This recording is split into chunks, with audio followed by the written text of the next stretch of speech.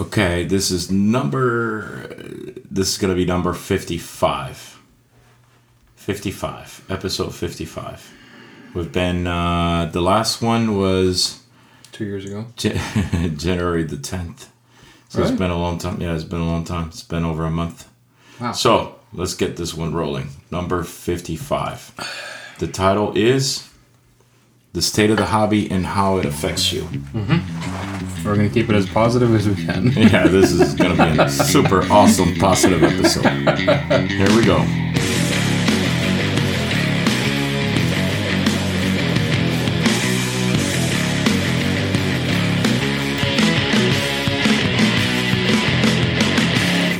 How you doing, Kyle? Doing good. Doing good. It's 11:35 a.m. as we record this on Wednesday, February 19th. Last episode was on January the 10th. So it's been a month and 9 days. A lot has changed in that month and 9 days as well. It's been a long time, yeah. Why has it been so long? Explain. There's been a lot of life things up and down within the A lot's two of us. happened, yeah. A lot has happened. Yeah. So, But this will be an interesting episode. We want to talk a little bit about what's going on with the hobby. But most importantly, we want to talk about the stupid FAA stuff. And Yeah, I'm sorry, I don't mean to be rude by saying stupid, but I think there's a huge overreach on behalf of the government. But we also want to discuss some of the important topics when it comes to how this will affect you, how this will affect the typical everyday modeler. yes. What you can do to perhaps change the outcome of this, and how we see the future of the hobby with regards to this new proposed rule as it affects the hobby. No offense, we know it affects the commercial side of UAS operations and drones and things like that. It's not that I don't care about that, but we're primarily hobbyists here, so we're going to talk about how this could potentially affect the hobby. Yeah. So, but anyway, let's go back to where we were. So what's new? Like, what's changed? It's been a long time, man. Why? There's been just some ups and downs within personal lives as well as business stuff within the industry we're in. As far as myself, the most notable thing that's happened is I went to Brazil for like 4 or 5 days. There was an event over there, and the Brazilian distributor brought me over for that event, so it was good fun hanging out with those guys. It was cool seeing the hobby from like another side of the world again, because we always go to Europe, which is pretty predictable, like Germany, Italy. The industry over there is pretty predictable. We know what to expect, but I have never been to Brazil, and it's probably been a good 6-7 years for you, right? Since you were there? No. Well, I don't know. 2012 was 9 I was years in ago Brazil now. like a couple times. Brazil is pretty cool. It's like, it reminds me of Argentina. Yeah, it was cool. Yeah. It was a good time. So I went over there. Duncan Bossian was also there, so he and I did some demos and hung out with the guys. So there was something like 300 registered pilots, I think. That was good. Yeah, it was That's really solid. good. Yeah, there was a good turnout, so it was cool to see that. That's almost bigger than the U.S.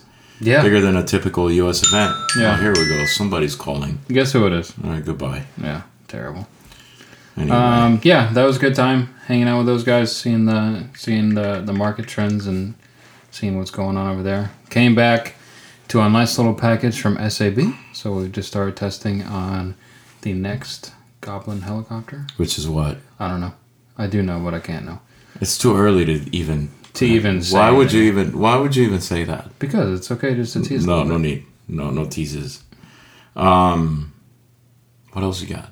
Nothing. What'd you do? You It's threw me been off a with month and 9 that. You days. threw me off. Nothing. I did I throw just you worked. off. Why would you even say that? No need. It's fine. Oh, No one knows. Maybe I'm lying. I don't know. Okay. No, I haven't been doing anything else. What else you been up to? Brazil. Nothing. That's it. That's it. Your turn. Really. It took you 3 minutes to talk about everything that's happened in a month and 9 days. My notes say, "What have we been up to?" And the first thing for me says, "Not a damn thing." So, your turn. Well, not a damn thing. No, it's just it's been an interesting period. Like I would say, January, February has been the slowest period that we have seen in the business, in our business, since we started the business 7 years ago. Yeah. Which is really scary. Really, really scary because it's really slow. And the question is, how long can any business survive being as low as our business has been? Or like, I wonder if it's us or if it's like a combination of, is it everybody within the industry? Is it that people are scared because they're reading this FAA rule? Is it that, you know, we're going to get into some of these things, but does it have to do with, you know, the stupid coronavirus and the supply chain? Does it have to do with what is affecting the hobby? But anyway, we're going to get to that. But yeah, it's been slow, super slow. So I've been taking care of other things, doing other things in the last few weeks. Well, for starters, I didn't want to get into this yet, but we're going to talk about it. We lost a very good friend, very, very good friend. Yep. This dude was like, I couldn't call him a father because like my stepbrother is his age. So it's weird, but he was like a brother to me. He's like an uncle to me. And so Ray Morey, Chicken Wing, a.k.a. Chicken Wing, for all of you that don't know, passed away on the 25th of January from complications of, I don't know, he developed some kind of rare lung disorder and he passed away. So the 10 days leading up to his death, he was at the hospital, and I was going to the hospital every day, twice a day. It's a 30-minute trip each way, so it's an hour round trip. I was going there every day for 10 days straight. So obviously that kept my mind in another place. I wasn't really into the mood of recording podcast or even flying for that matter. Like, I mean, come on. And then, unfortunately, the day that we all went to the field and I was pretty enthusiastic about getting some flights in, I got a call from his daughter that they were pulling the plug. Nothing they could do about it. So, yeah, it was a hell of a roller coaster. Pretty bad times. Like I said, we were really, really close. Really, really close. He was like family, literally. So, yeah. So, that was tough. That was really tough. It's still tough to this day. But, and so if you guys never got to meet Ray Chicken Wing, you missed out on a hell of a character. He was an amazing dude. He used to hide behind this, you know, pardon my French, our podcast is rated R, so he used to hide behind the fuck yous and go fuck yourself and this and that, but he was deep inside a sweetheart that would do anything and everything for you. I mean, he did so much for us, for Susie and I. It was like ridiculous. Like just a huge heart with that guy. Huge heart. There's just no recovering from that anytime soon. But so that put a big dent on, I believe, our state of mind combined collectively, and not in the mood to do podcasts. That combined with the business being low and all kinds of other stuff. Then you had to go to Brazil, and so we really just haven't been in the right state of mind to get back on the mic. Not motivated, just thinking about other things. I mean, I was not nearly as close with Ray as you were, but I've known him for as long as I can remember, from 2005 and earlier from that. And then seeing him a lot down here, it's just it came quick, and we didn't really see it coming too much. So it was incredibly surprising and just really sad for everyone down here for him to pass. But the good thing is the memories will live on. There's a lot of videos. Just recently, I've been watching a lot of the old Smack Talks. So yeah, if you guys go to YouTube and you search for Smack Talk, you'll find a Smack Talk RC channel. He was a very big part of our show, and the whole theory behind Smack Talk in the early Smack Talk days, pre-Kyle days, was that we wanted to make a show that was informative, but it was also fun. And so we had two special characters. One of them was Rick, Master Rick, a guy with long hair that used to play air guitar all the time. And the other character was Ray, who had his own segment called Doc Wing, where people will send him questions, and it was hilarious. So if you guys never saw it, this is the time. It's it was a lot of fun. So it's not in the show notes, but we should comment about the event. Should we talk about it? Let's do it. Yeah. So typically in the spring, the Torches Flying Club, the Orlando Radio Controlled Helicopter Society, we put on a spring event. We usually call it the Spring Bash.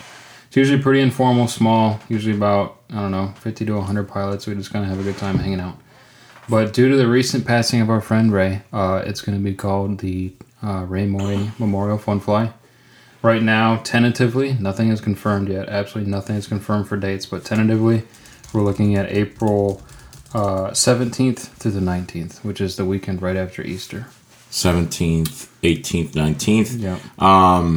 We are going to probably talk about this a little bit more in depth during our next podcast, which is not going to be a month from now. We're going to do it sooner than that. But we have some pretty cool ideas that will benefit not-for-profit organization. Yeah.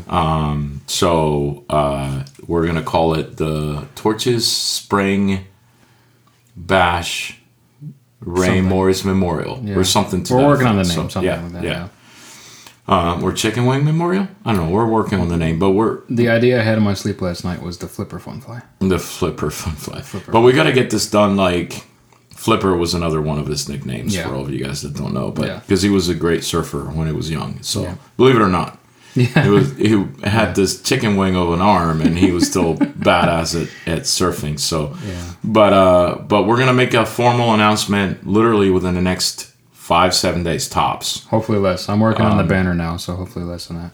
So if you guys are in Florida around that time in April, or if you are from Florida, you have no reason not to be there, even if it's for a day or two.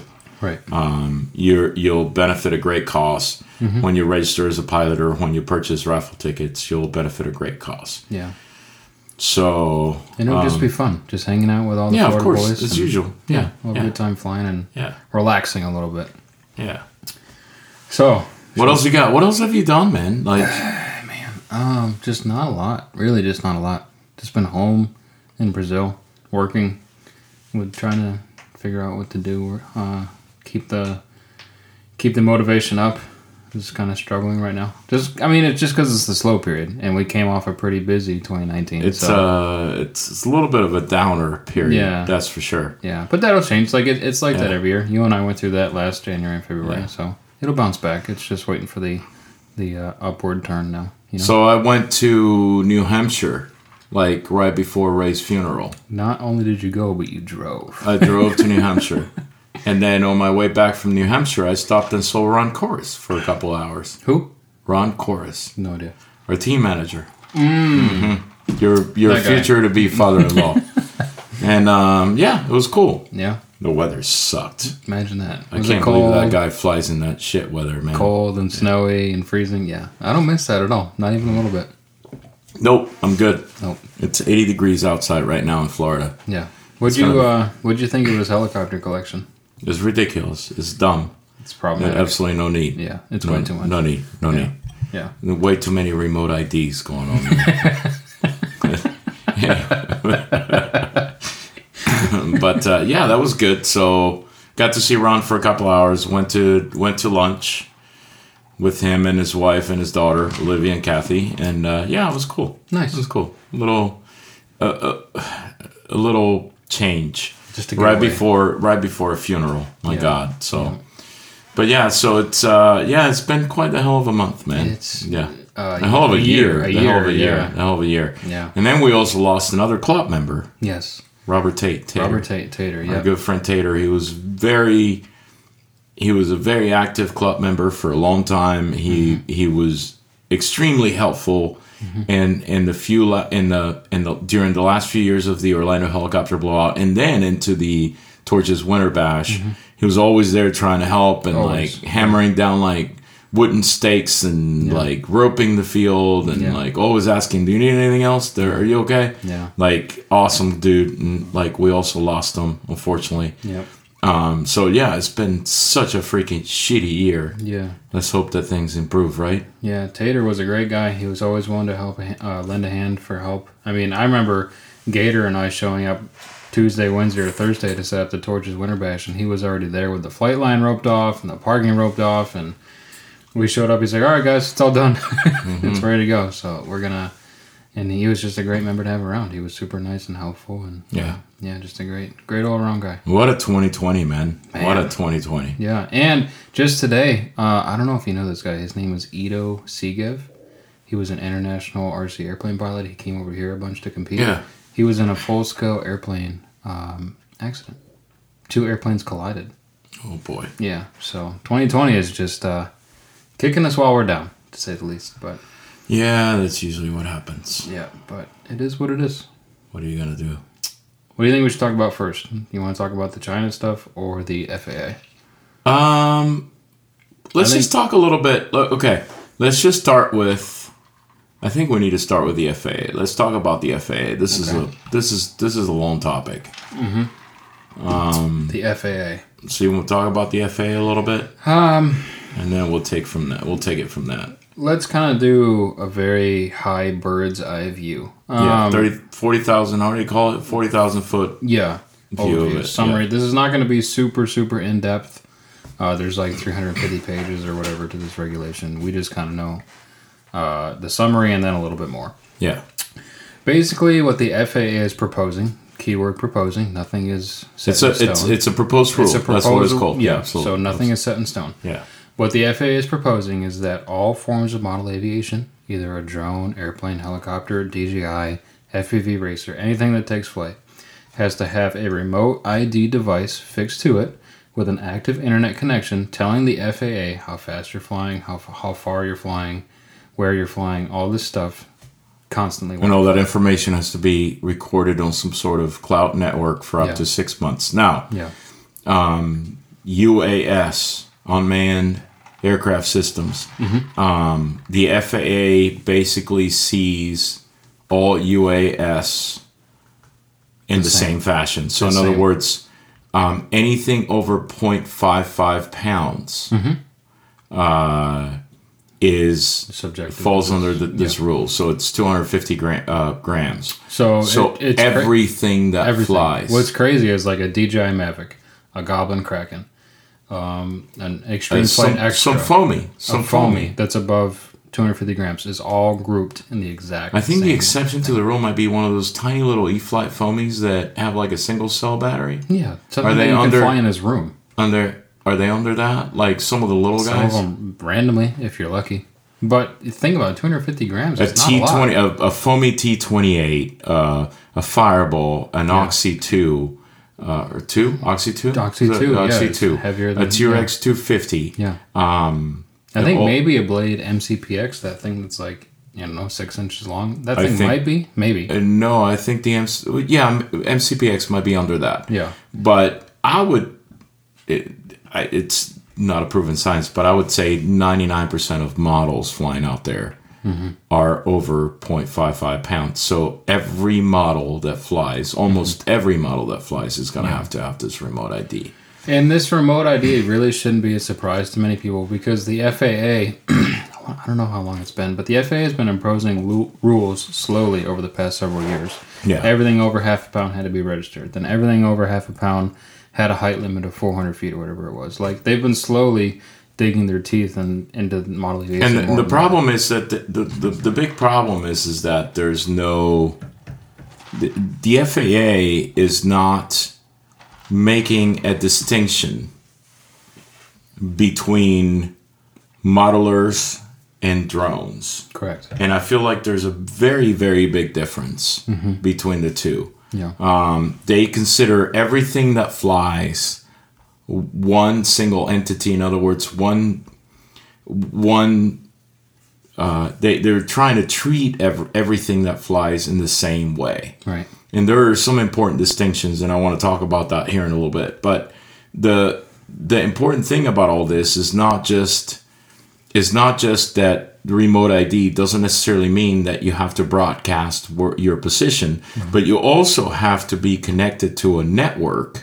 So you have to be somewhere where there's Wi-Fi, whether it is your phone, it could be a cell phone tower. So you might have a phone with a hotspot enabled, but you have to have a connection to a network while you're flying. Right. And or else you're violating the law. Which I find to be ridiculous because, for one thing, I am an AT&T customer. I have an iPhone XS Max. I have an AT&T line.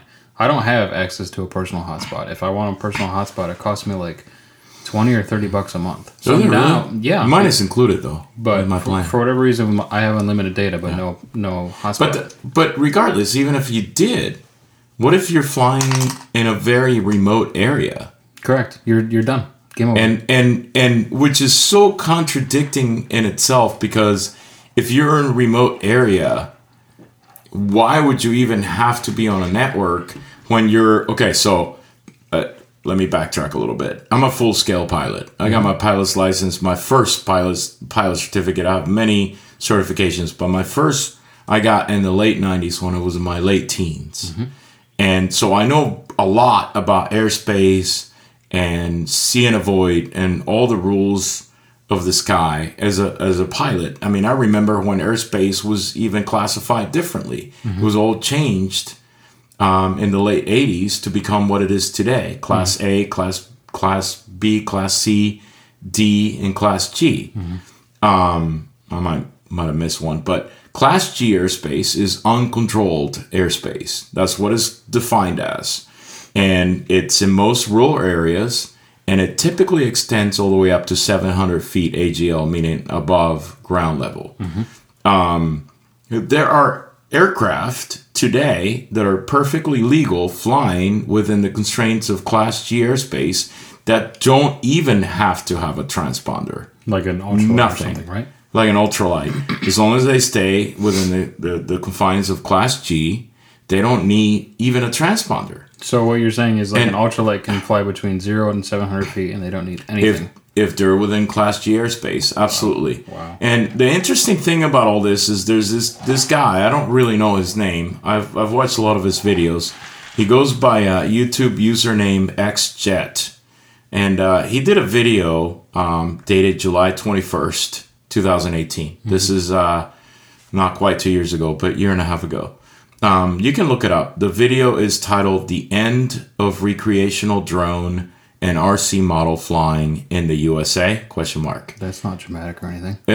And this is again dated July 21st, 2018. Again, his username is XJet, so XJET. In this video, he shows little clips and excerpts from a meeting between this committee and various lobbying organizations, including the FAA and others. And they're discussing remote ID. And this is back in 2018. This is nothing new. This is not new as in 2020. This has been around. Yeah. And in this video, someone from the committee poses the question about what I just said. Okay, what about unrestricted? What about Class G airspace? What about aircraft like ultralights flying under 700 feet or within the space of Class G within Class G airspace without a transponder? Yeah. And the FAA lady that was in this meeting made a comment. Well, yeah, but they have remote ID. They have a tail number. A tail number. That's it. Pardon my French. What the fuck does that mean? If you're flying at 500 feet, who the fuck is going to read the tail number? Are you kidding me? Yeah. What kind of crock of shit is that? There's no transponder. There's no GPS. There's nothing. It's just a number on the tail. It's a number on the tail. Yeah. Sure, we can put a number on our tail boom. Are you going to be able to read that when you're 50 feet in the air, 100 feet in the air? Technically, we're supposed to have our FAA number affixed to the model. So is Correct. that the same thing then? Are we on the same page? Yeah, I guess we have remote ID already. We already do. We already do. According to the FAA, we do, because we have our FAA number supposedly attached to the model. So the bottom line is there's a combination of bureaucracy and lobbying from a multi-billion dollar industry or companies that have a vested interest in this remote ID program for whatever reason that may be. Yeah. It may be because Amazon wants to start delivering product with drones and they don't want to be the ones that are flying, from point A to B over a 3 to 5 mile stretch, or say over a park where Joe Blow is flying his E-Flight Foamy. It could be, there could be a number of things, but there's some heavy lobbying somewhere going on, pushing the FAA to impose this new rule. And unfortunately, we as hobbyists have nothing to look forward to because where's the AMA? What's the AMA doing? If you watch that video, it's very apparent that the AMA was not involved. No, the AMA was not involved at all. Not at all. Where are they?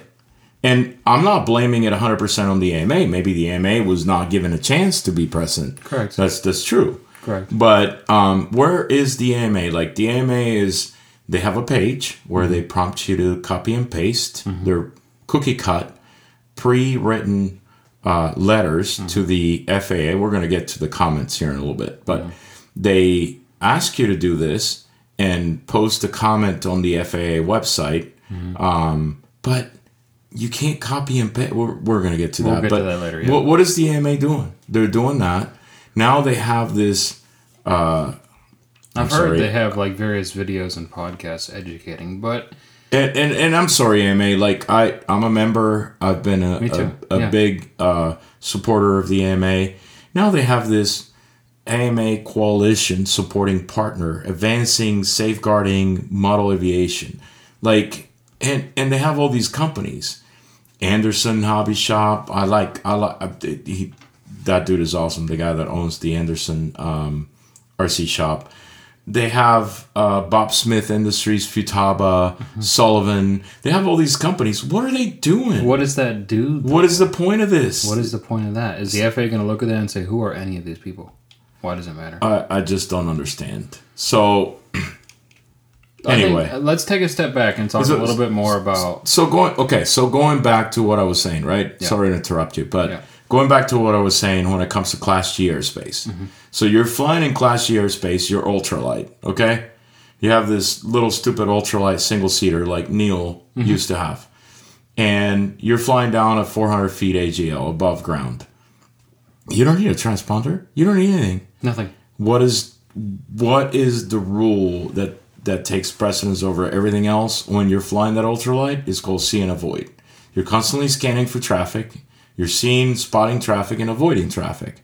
Okay, we as modelers, whether it is us flying RC helicopters or the guy that flies quarter scale plane or pattern plane, or the guy that flies a jet like a Bot Violet or somebody like that, or the Andrew Jeske or somebody that's doing some kind of competition with his pattern plane. We are constantly seeing our aircraft. If we don't see the aircraft is crashing. Yeah. We don't rely on GPSs. We don't rely on cameras. So why do we need to be subject to the same rules and regulations that the DJI dude that went to Best Buy is subject to? The guy that went to Best Buy has no clue how to operate this thing. He's going to buy a $2,000 aircraft, right? A Mavic that is capable of going 3 to 5 miles down the road, depending on altitude, and it's totally autonomous. And you push the button, and it comes back, and it lands itself. Why do we that are flying within a very small box, that are constantly looking at our aircraft, have to be subject to the same rules that Joe Blow flying the Mavic is subject to? Because, with all due respect, Joe Blow with the Mavic is breaking rules that us as model aviation enthusiasts are not. It's just wrong. It's very wrong. There's no distinction. Nothing at all. I don't know why, because it's so incredibly different if you compare an RC helicopter flight compared to the average DJI Mavic flight. It's two different worlds. And, I was listening to Bobby Watts' podcasts and his YouTube video. I have a lot of respect for Bobby. I've known Bobby since I was a kid. And,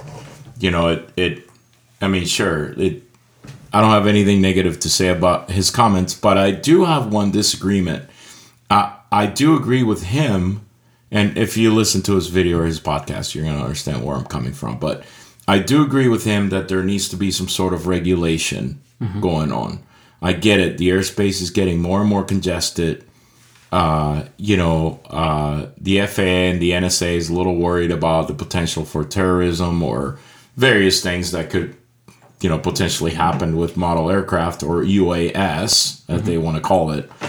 But where I do disagree is that there's a huge difference between pilot flight, piloting, good old piloting skills without a camera. I'm not talking about cameras. I'm talking about line of sight piloting flight versus autonomous flight. There's a huge difference. Huge. Right. And even piloting flight, and I hate to say this because I know there's a lot of people out there that are doing drone racing with cameras without GPSs. I still think that could potentially be an issue in the FAA eyes, because if you have a very strong, very potent RF system, you can fly a small drone with the simple camera very far away from you outside of line of sight. And you're not capable of seeing above you, below you, to your right, to your left, or behind you. You can only see ahead of you. So I could see regulations being imposed on those UASs, quote unquote. But for us and for the airplane guys and for the quarter scale guys and for the jet guys and for the soaring guys and for the gliding guys, we're always looking at our aircraft. We have to in order to fly them. And we fly within a relatively small box per se, because if we take it too far, we can't see it anymore. We're going to lose it. So we always stay within a relatively small airspace, and we're always looking at our aircraft. So if the see and avoid rule, when it comes to ultralight flying within the confines of Class G airspace, apply, why is it that that those rules don't apply to us? Because we are looking at it, we can see and avoid.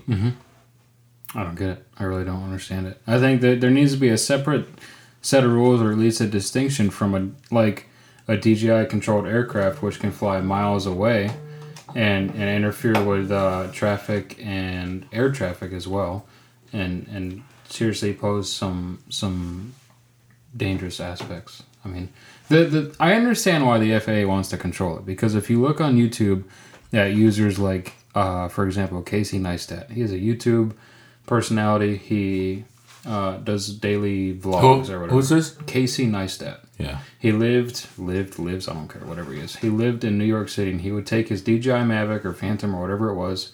He would fly it over Manhattan. He would fly it over Central Park. He would fly it over people and businesses and directly over cars. And if something were to fail and it would crash into a crowd, that'd be a huge issue.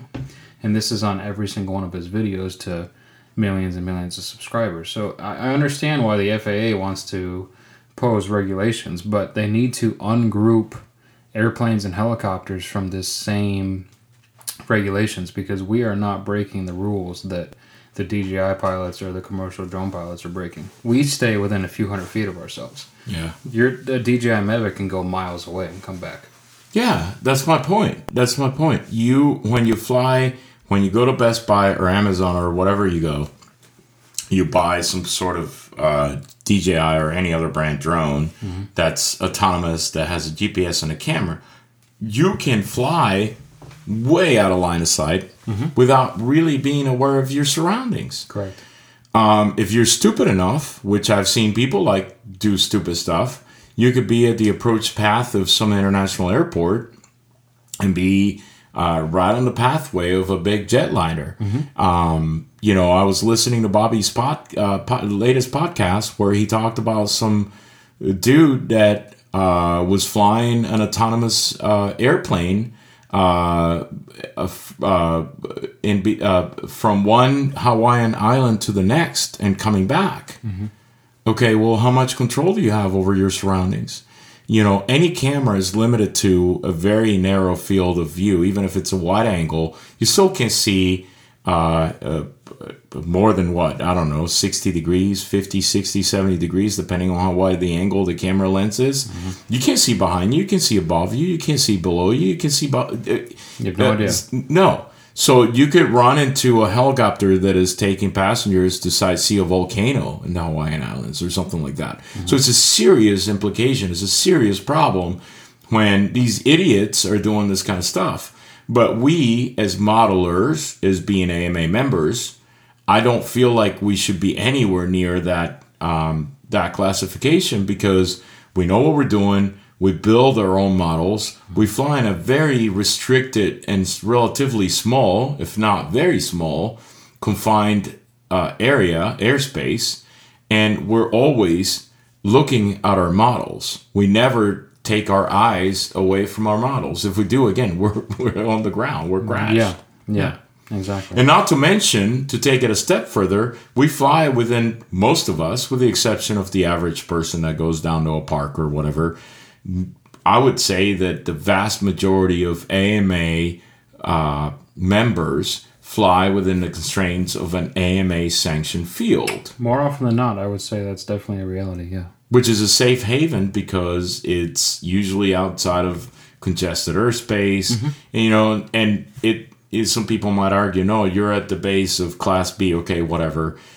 Torches, for example, okay, prime example, the Orlando Radio Control Helicopter Society is in Ocoee, Florida. It's under Class B airspace, but Class B airspace starts at 3,000 feet. 3,000? 3,000 feet. And we're not supposed to go above 400.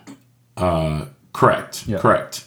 So the likelihood of a big jetliner, which is coming down to international airport, that is, I don't know how far, but perhaps, I don't know, I'd have to look it up, but maybe 25 miles away. Those jetliners are still upwards of 4,000, 5,000, 6,000 feet when they're coming over our little AMA sanctioned field. We're flying under 400. And even ultralights don't fly that low. And the ones that do are, I'm sorry, but they're stupid. I mean, they're looking for trouble. I mean, right. Yeah, I don't mean to be rude. Neil was a very accomplished pilot. He killed himself because he was flying too low and he went over a power line. So most responsible pilots that fly aircraft within the Class G airspace without a transponder fly high enough to see and avoid obstacles in other aircraft. So why can we not do the same? That's the $40,000 question. I wish we knew. But it's just the FAA government not knowing enough about the topic and just trying to group all forms of model aviation together. Because I think that, I don't know. It's just the DJI vehicles out there right now are probably causing all of the problems. Because there's not, in my memory at least, there's not really been a major or any instance where a helicopter or an airplane has interfered with any form of jetliner or full-scale aviation. No, never. There's nothing on record. No. Nothing. And the other thing is, I don't know that it's really the FAA. I think the FAA is being pushed very heavily by DHS, Department of Homeland Security, by NSA, National Security Administration. There's a lot of stuff going on here that we are not really aware of, like that's happening behind the scenes. But this sounds to me like this is the resemblance of a communist country. Like, okay, so you go back to this remote ID. You not only have to have this device on your helicopter or your plane, whatever, but you also have to pay a subscription fee because it's not only broadcasting. You have to be logged in, connected to a network every time you fly. So you're gonna have to pay a fee to some sort of private company that's got some kind of end with the government too, right? Yep, of course. And in your notes it says $250 a month. I've heard it could be as high as $5 a month. Right. It's unknown. It's just estimated right now. And we don't know if it's per model or if it's just a fee you pay, regardless of what model you fly. We don't know. It's all really unknown as of this time. Incredibly unknown. And then to top that off, you have to register each one of your models, not just register yourself like we have so far. Right. You know, we have an FAA registration that it covers you and all your models. Well, this will change that. You have to register each and every single model as well, in addition to having this remote ID. Let's talk about so if this, God forbid, if this does go into effect, how will this affect the average modeler? If you are at an AMA approved location, hopefully nothing will change because AMA locations will hopefully be approved as FAA locations. No. Why? So explain that. Because the FAA requires by law, if this passes, if this rule becomes law, the FAA will require that you apply for what they it's called a FRIA. It's a federally approved Right. flying site. Right. If you apply and you obtain that approval, then yes, maybe Torches will become an FAA approved site location, meaning you don't need a remote ID, you don't need to follow any of these requirements.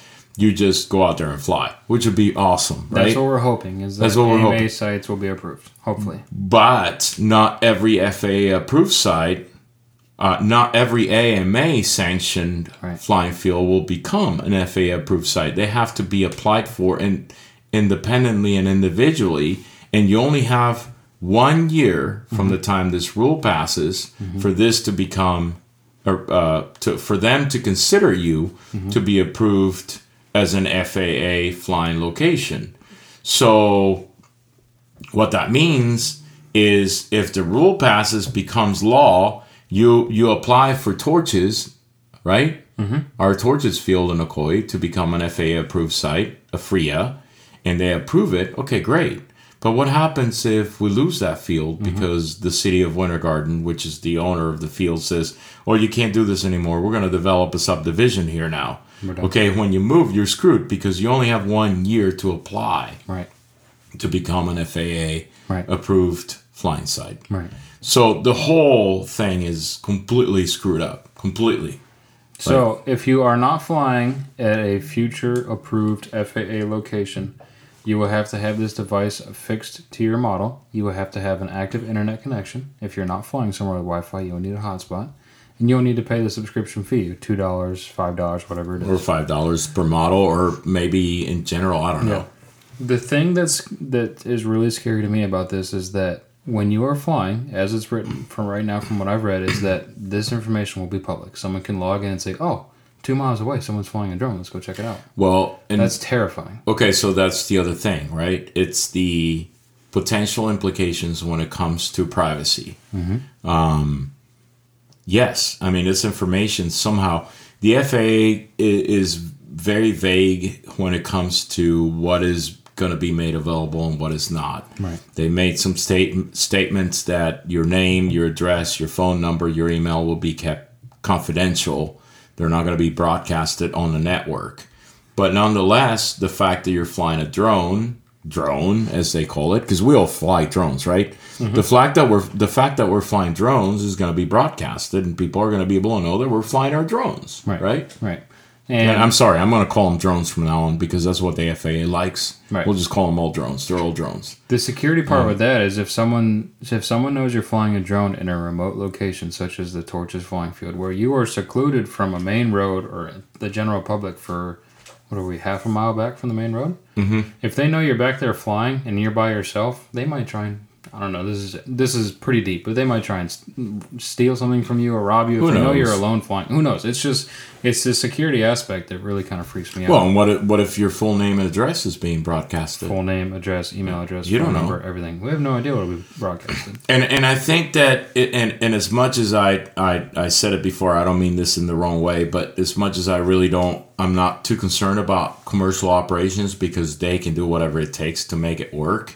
If you're making lots of money, if you're Amazon, you're Domino's Pizza delivering pizzas, or you're some kind of like government agency, or perhaps a power company doing power line inspections, or a hospital delivering first aid supplies through a drone, you can afford to pay whatever the $5 a month and do whatever you need to do, and you're going to have the technology to have remote ID, and who cares? It's not going to affect you as much.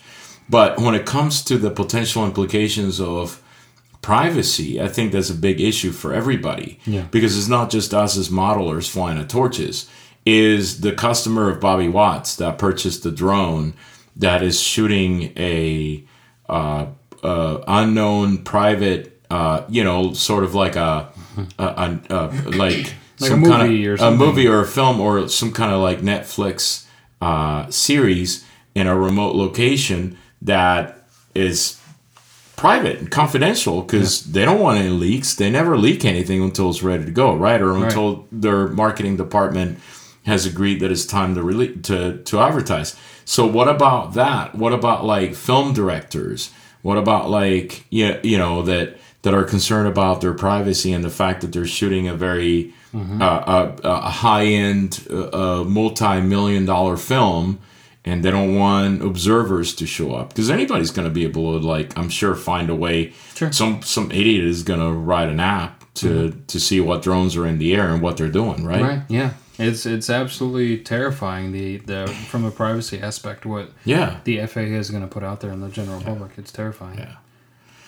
Anyway, so basically, to kind of wrap this up, the FAA is accepting comments right now on this proposal, and it is incredibly crucial that everyone listening to this podcast either leaves a comment or leaves another comment or does something, because as of recording this, there's about 17-ish thousand comments on this FAA proposal. 17,000? 17-ish thousand. I think it was like 17,400 when we left the shop. And the AMA is about 200,000 members, somewhere in there? It's somewhere in there. 200,000, give or take a few thousand, yeah. So less than 10% of the whole members... Less than 10%. ...is leaving a comment. If the FAA sees that the AMA has 200,000 members and there's 17,000 comments, they're going to think, wow, these guys don't care. Let's do it. Okay, so let's do a test here. Let's check. You ready? Mm-hmm. Let me do a test. So, if you want to leave a comment, so please, if you care... A lot of people... I think one of the problems is that a lot of people say, well, we're screwed. It's done. The hobby's done. Goodbye. I'm not going to buy anything anymore. I'm not going to fly. I'm just going to quit and just start collecting stamps. No. There is a way out of this. All these proposed rules, whether they come from the FAA, the FCC, or anybody, I've been through this before. Mm-hmm. They are proposed rules. They can't be changed, and they will be modified before they become... before they go into effect. Mm-hmm. First of all, there's a 36-month period. If this rule passes as it is written today, there's this 36-month period before it will go into effect. So if this rule passes, let's say in July or August, okay, that means none of this will be valid until July or August of 2023, okay? So that's a long time. That's 3 plus 3.5 years. But I also wholeheartedly believe that this rule, I have a really good feeling that this rule is not going to be, it's not going to pass in its current form. Right. Because it is going through the comments period, okay? And this is really important. A lot of people might think, well, we're screwed. It doesn't matter. It does matter. Believe it or not, the FAA will read each and every one of these comments. They will. I'm telling you, it will happen. It will happen. They will read it. So look at our show notes. There's going to be a link in there on where to go and make comments. Make a comment.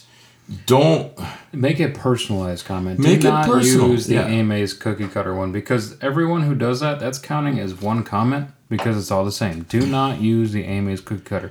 Tell your story about model aviation. How'd you get into it? Why is it important to you? And if you go to the AMA website, which is modelaircraft.org, you're going to find a link at the very top of the page, if I'm not mistaken, and it says urgent message. Your voice needs to be heard. Comment on the latest FAA proposal, blah, blah, blah. When you click on that, it gives you some good tips and tricks on how, it tells you where to go and submit your comment. Actually, that would be the way to do it. Go to modelaircraft.org, and then you'll see this message in red at the very top of the screen. Urgent message. Your voice needs to be heard. Mm-hmm. Click on that, and then read what it says there. They give you a link to where you can go and comment on the FAA website. Mm-hmm. Where the AMA is lacking is that they're not communicating, in my eyes. They're not relaying their message properly. They're saying, okay, like, there's this new proposed rule. We need to do something about it. Submit a comment. Go to the remote ID proposal page on the federal website here. Click on submit a formal comment. But then they go on about giving you some cookie cut comments, and they say, well, use this as a template and modify it to suit your needs. Well, a lot of people are not modifying the comments. They're just copying and pasting. Yeah, the exact same thing. And that's, I mean, hell, if I was the reviewing committee of the FAA, I would consider all that spam. That's just annoying. That's a nuisance. Yeah. Like, write your own experience. Like, how do you think this will affect you? Is it affecting you because this is something you do with your own kids on Sundays, and your kids are learning, I don't know, mechanical skills or hand-eye coordination, and is keeping them away from video games and dumb stuff or drugs? Better yet, because they're teenagers now, but they still enjoy this. Is this gonna affect you because it gets you out of the house and it gives you something to do? If not, your wife will beat you up because you're too annoying. Well, I mean, I'm just being an asshole, but just find a reason as to how this could affect you. If it doesn't affect you, don't worry about it. Yeah. Like, yeah, a lot of people out there in the hobby are just casual hobbyists that don't really care enough about. I don't mean to be rude, but don't care enough about the hobby to really like go the extra mile to try to save the hobby, right? Yeah. But if you really truly care about the hobby and the hobby's in your heart and your mind and you love it, like go and make a comment. It doesn't need to be too long, just 2 or 3 lines. Just spend 5 minutes. And just write about your story with how you got on the Don't hobby. worry about your grammar. Don't worry about punctuation. Don't worry about like grammatical mistakes or like spelling errors. Who cares? Just do it. I did mine when I was buzzed, and it came out great.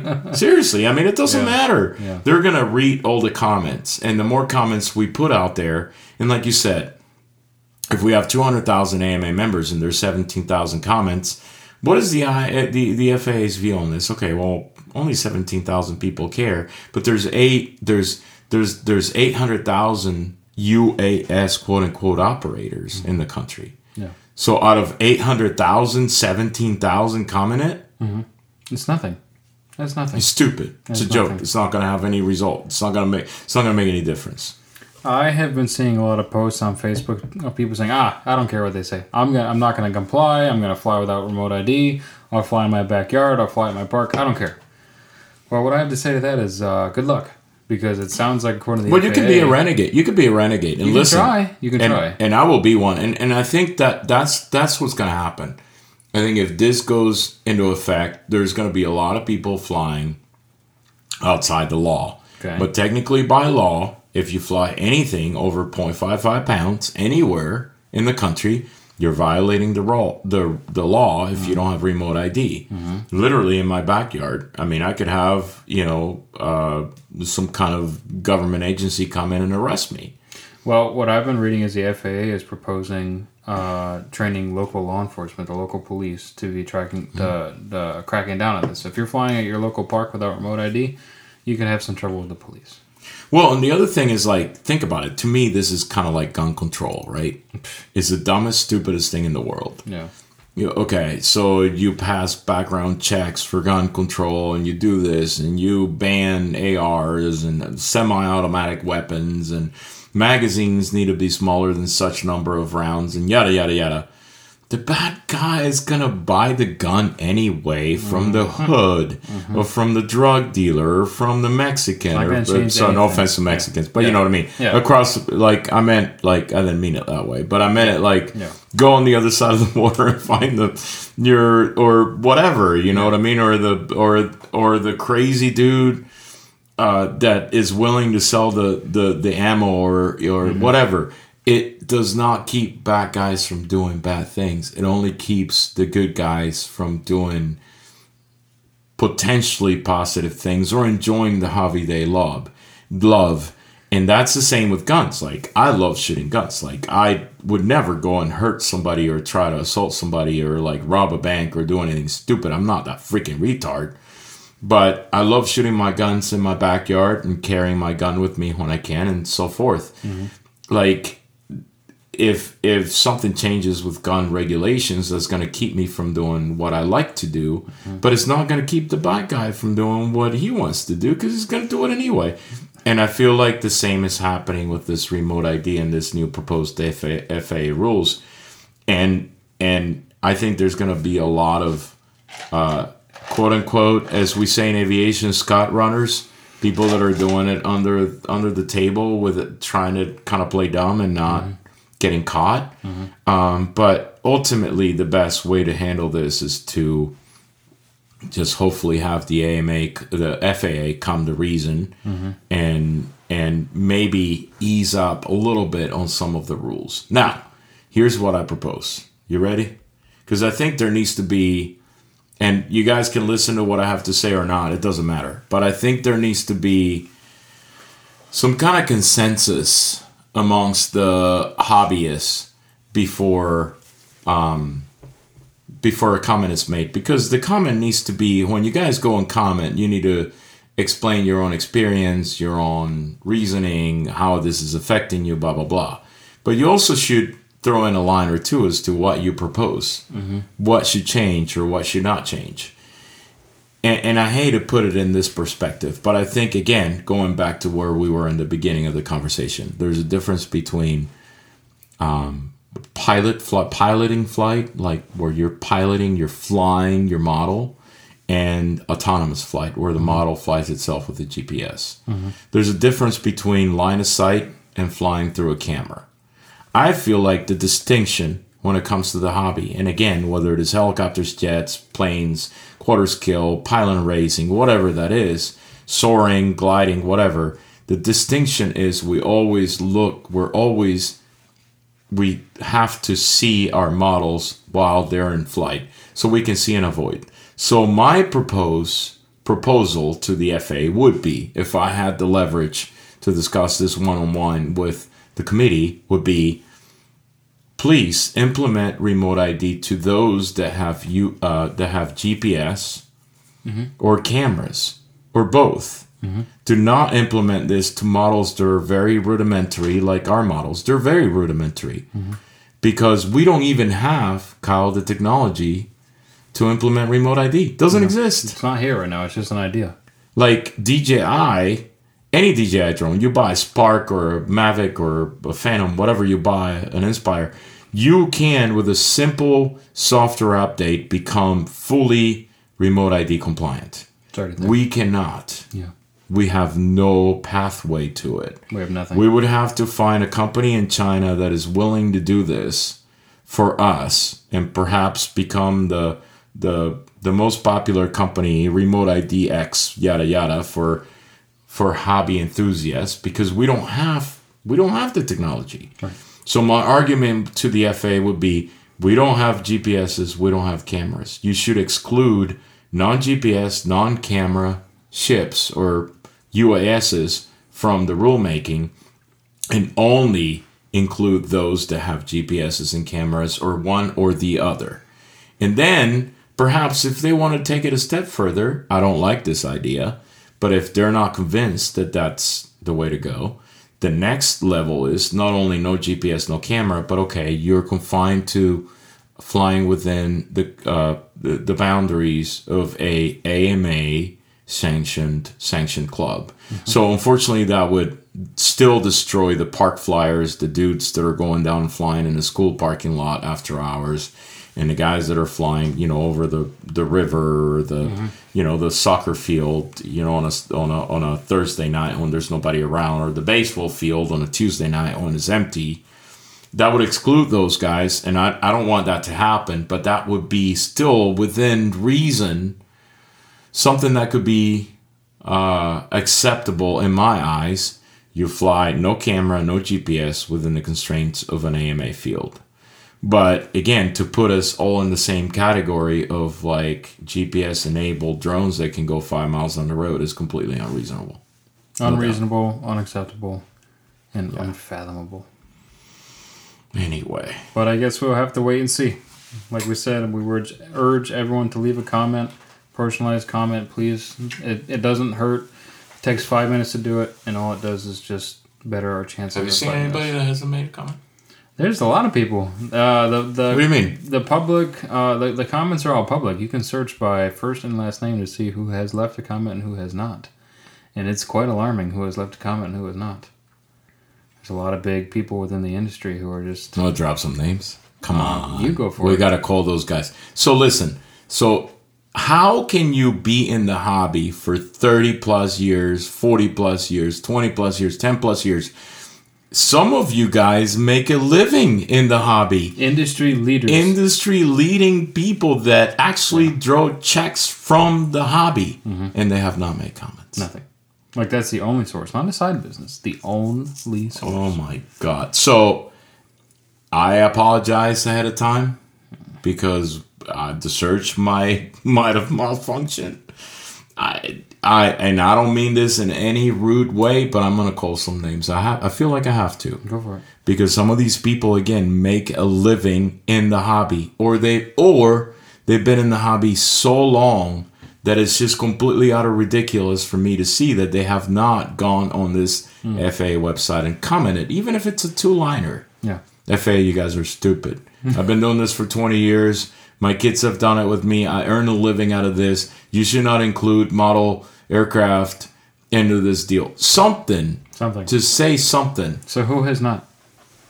Kyle Dahl. Kyle Dahl has not. Can you believe that?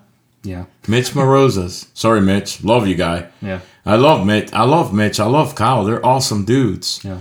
I have nothing bad to say about them. This is not a reflection on how I see them because I like those guys. Yeah. But I feel like I have to call them out in public because... Have to. Yeah, like, who else? There's so many people, man. Matt Bodos? I didn't see Matt do it. I don't know. Frank Knoll. I didn't see Frank do it. No, Frank Knoll's been in the hobby for as long as I can. Yeah. Remember? Years and years and years. There's so many.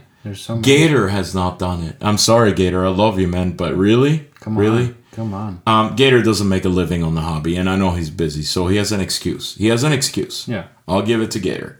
But on the other hand, again, there's people that are making a living that have been in the hobby. Yeah. Like you guys can search your own names to see who has and who hasn't. Yeah, I didn't see Align Gale do it. Nothing. Who else? Give me a couple more names. Come on. The CEO of A-Main Hobbies, Kendall Bennett, no comment. What about the plane big shots, right? Andrew Jeske, nothing. Jace Ducey, nothing. What is up with that? The big plane guys. What about the big jet guys? The biggest one I can think of, Pablo Fernandez. I don't know if he left a comment, but I know he's been very active in it. He posts on Facebook a lot about it. Yeah, Pablo is doing a good job at that. Yeah, he is definitely. I tell you what, let's search Pablo. I got Fernandez. the search here. See if he left a comment. Pablo Fernandez. Search. Yeah. Yeah. Two. Well, comments. Pablo Fernandez and Pablo Fernandez Jr. So, yeah. So, he's at least one of them, I'm sure. Yeah, he's one of them for sure. Yeah. He says model airplanes are not drones. I don't know that that's the Pablo we're talking about, but probably is. There's a lot of people. There's people. But what about Jace? What about Jace? Jace Ducey? There's nothing. I know. I already looked it up. How's that even possible? The thing that kind of surprised me the most is people who work at big name hobby shops or own big name hobby shops. Yeah. Making zero effort. What about AC Glenn? Nothing. AJ Jaffe.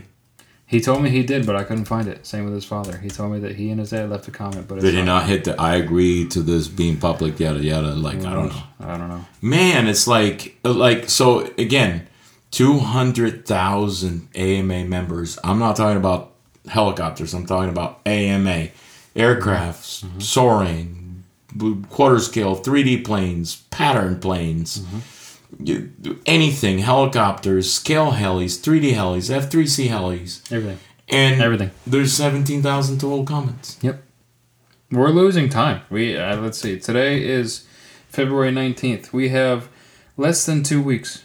March 2nd is when this March drops. 2nd is the deadline. Please, guys, please make a comment. It really does matter. It does matter. It does matter. It's like that guy that says, I'm not going to vote. I hate Trump. But I'm not going to vote. Then you're because my vote doesn't count. Yes, every vote count. Yeah. If you like Trump, vote for Trump because you might help him win. If you don't like Trump, then vote for the other guy because it might help you keep Trump out of the make Trump lose. Yes, votes count. These comments very count. Important. It all very counts. Very important. Do it. Don't be that guy. Anyway, you're done with this topic? Yeah, let's move on to something else. Let's do code race. Code race, yeah. Okay. You ready? Yeah.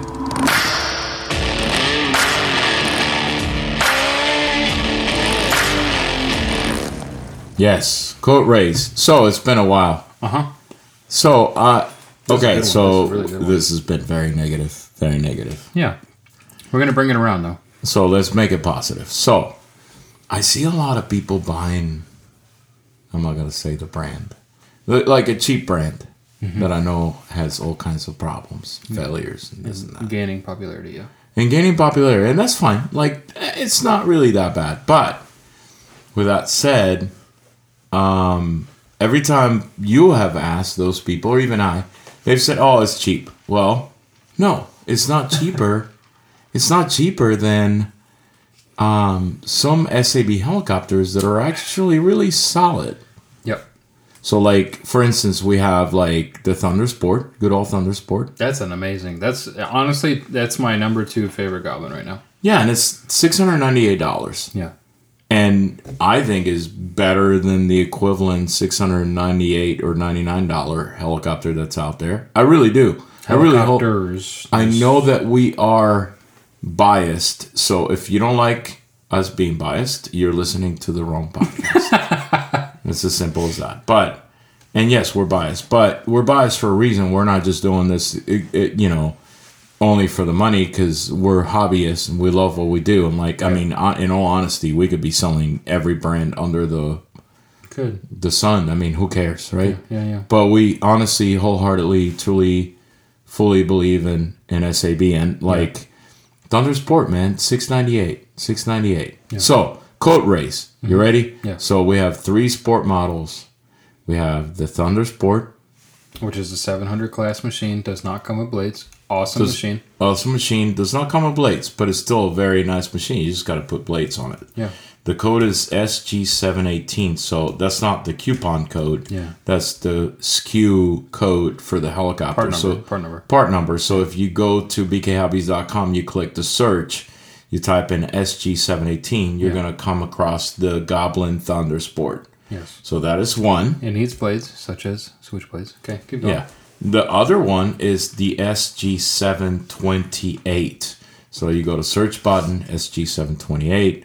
That's the Goblin Thunder Sport Drake edition that has that nice orange color and like it's all matte. It's really, really cool. That's what yours looks like. That one sells for the full price on that is $818. And then the SG777, which is the SAB Goblin 770 Sport, and that helicopter retails for $899, so $900. Yep. These 3 are the Sport series of Goblin. So actually, I think the Drake comes with blades, doesn't it? I can't remember. I think the Drake comes with blades. The 770 obviously does, because it's kind of a niche size. It comes with SAB blades, but I think the Drake one does come with blades. It's just the 718, the Thunder Sport yellow, that does not come with blades. The Drake helicopter, which is basically a Thunder Sport with the matte orange color scheme, is $818 full price. And I am pretty sure, yes, it does come with blades, mains and tails. So, good deal. Yeah. Really good deal. Yeah. So, what's the deal? What are we doing? What's the deal? So, we're going to let's do 15%. Okay. That's a great deal right now. Yeah. Great deal. On each one of these helis, we're doing 1 per customer, and it is done. Not 1 per customer, but 1 of each, period, for anybody and everybody. Yeah.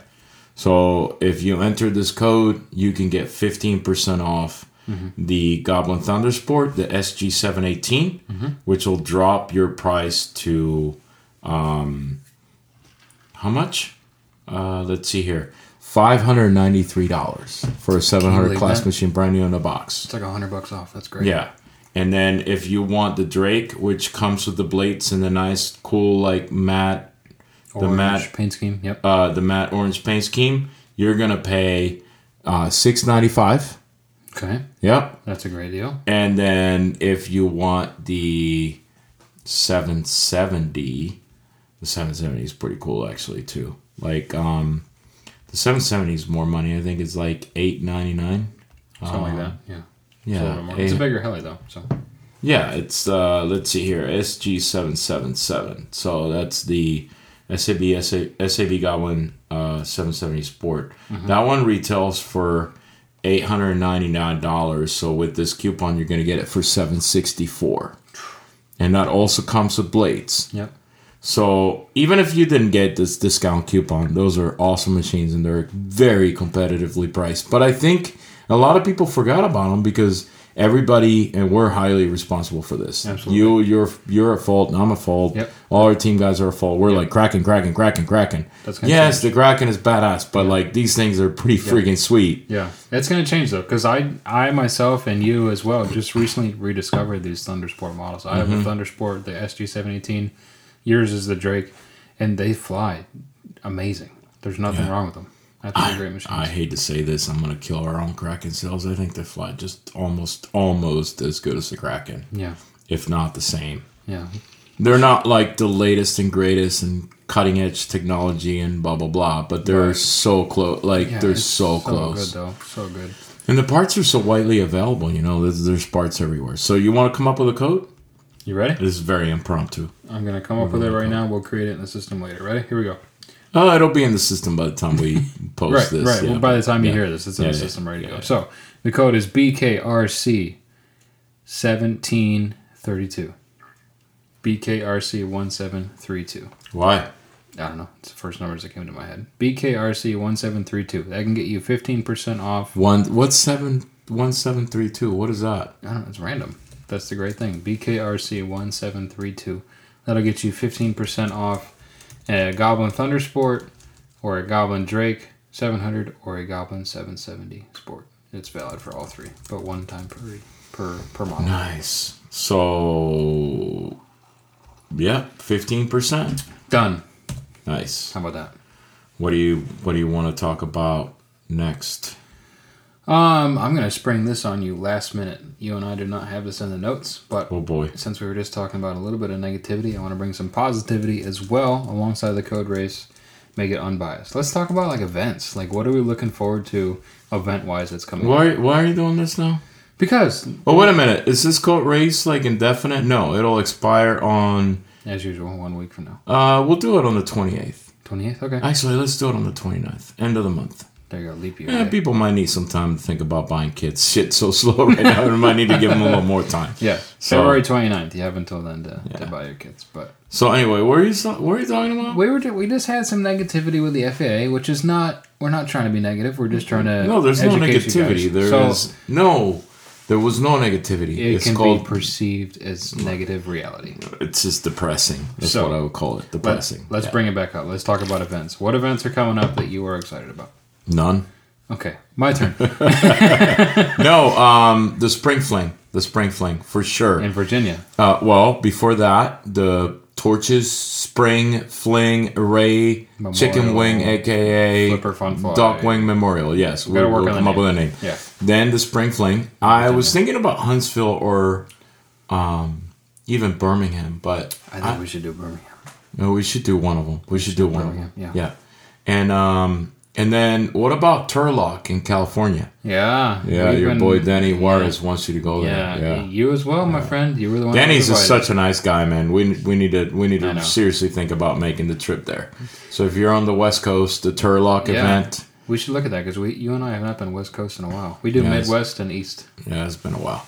But the Spring Fling is a must go, must do, 100%. must be. That is, I don't want to give you numbers, but First it's weekend like, in May. yeah, First it's weekend like in May. the last day of April into the first days of May. I think is how it I works. believe it starts on the Wednesday the 29th or Thursday the 30th, Yeah.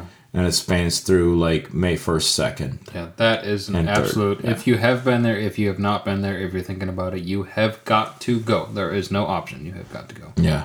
Great. And don't worry about this remote ID shit. That's not going to happen for 3 years. So. Yeah, it's fine. Just go enjoy flying.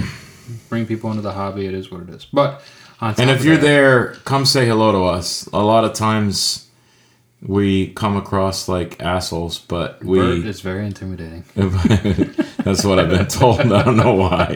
I'm just a normal dude, man. I just Yeah. love hanging with everybody and having a good all time. But Yeah. yes, I've been told that I am intimidated. I don't know, because I look like I'm pissed off. I learned that from James Sunhook. But no, man. I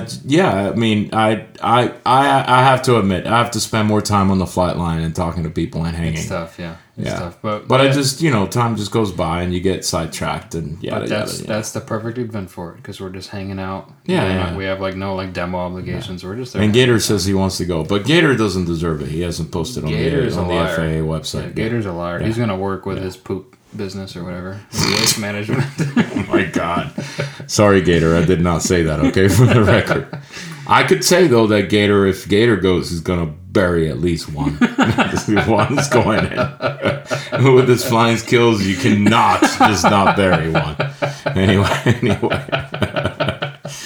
Oh my God. Yeah, we're looking forward to these events, guys. It's going to be a good year. At least some laughter in the midst of everything. So turn this year around and make it positive. Make it some fun. So absolutely.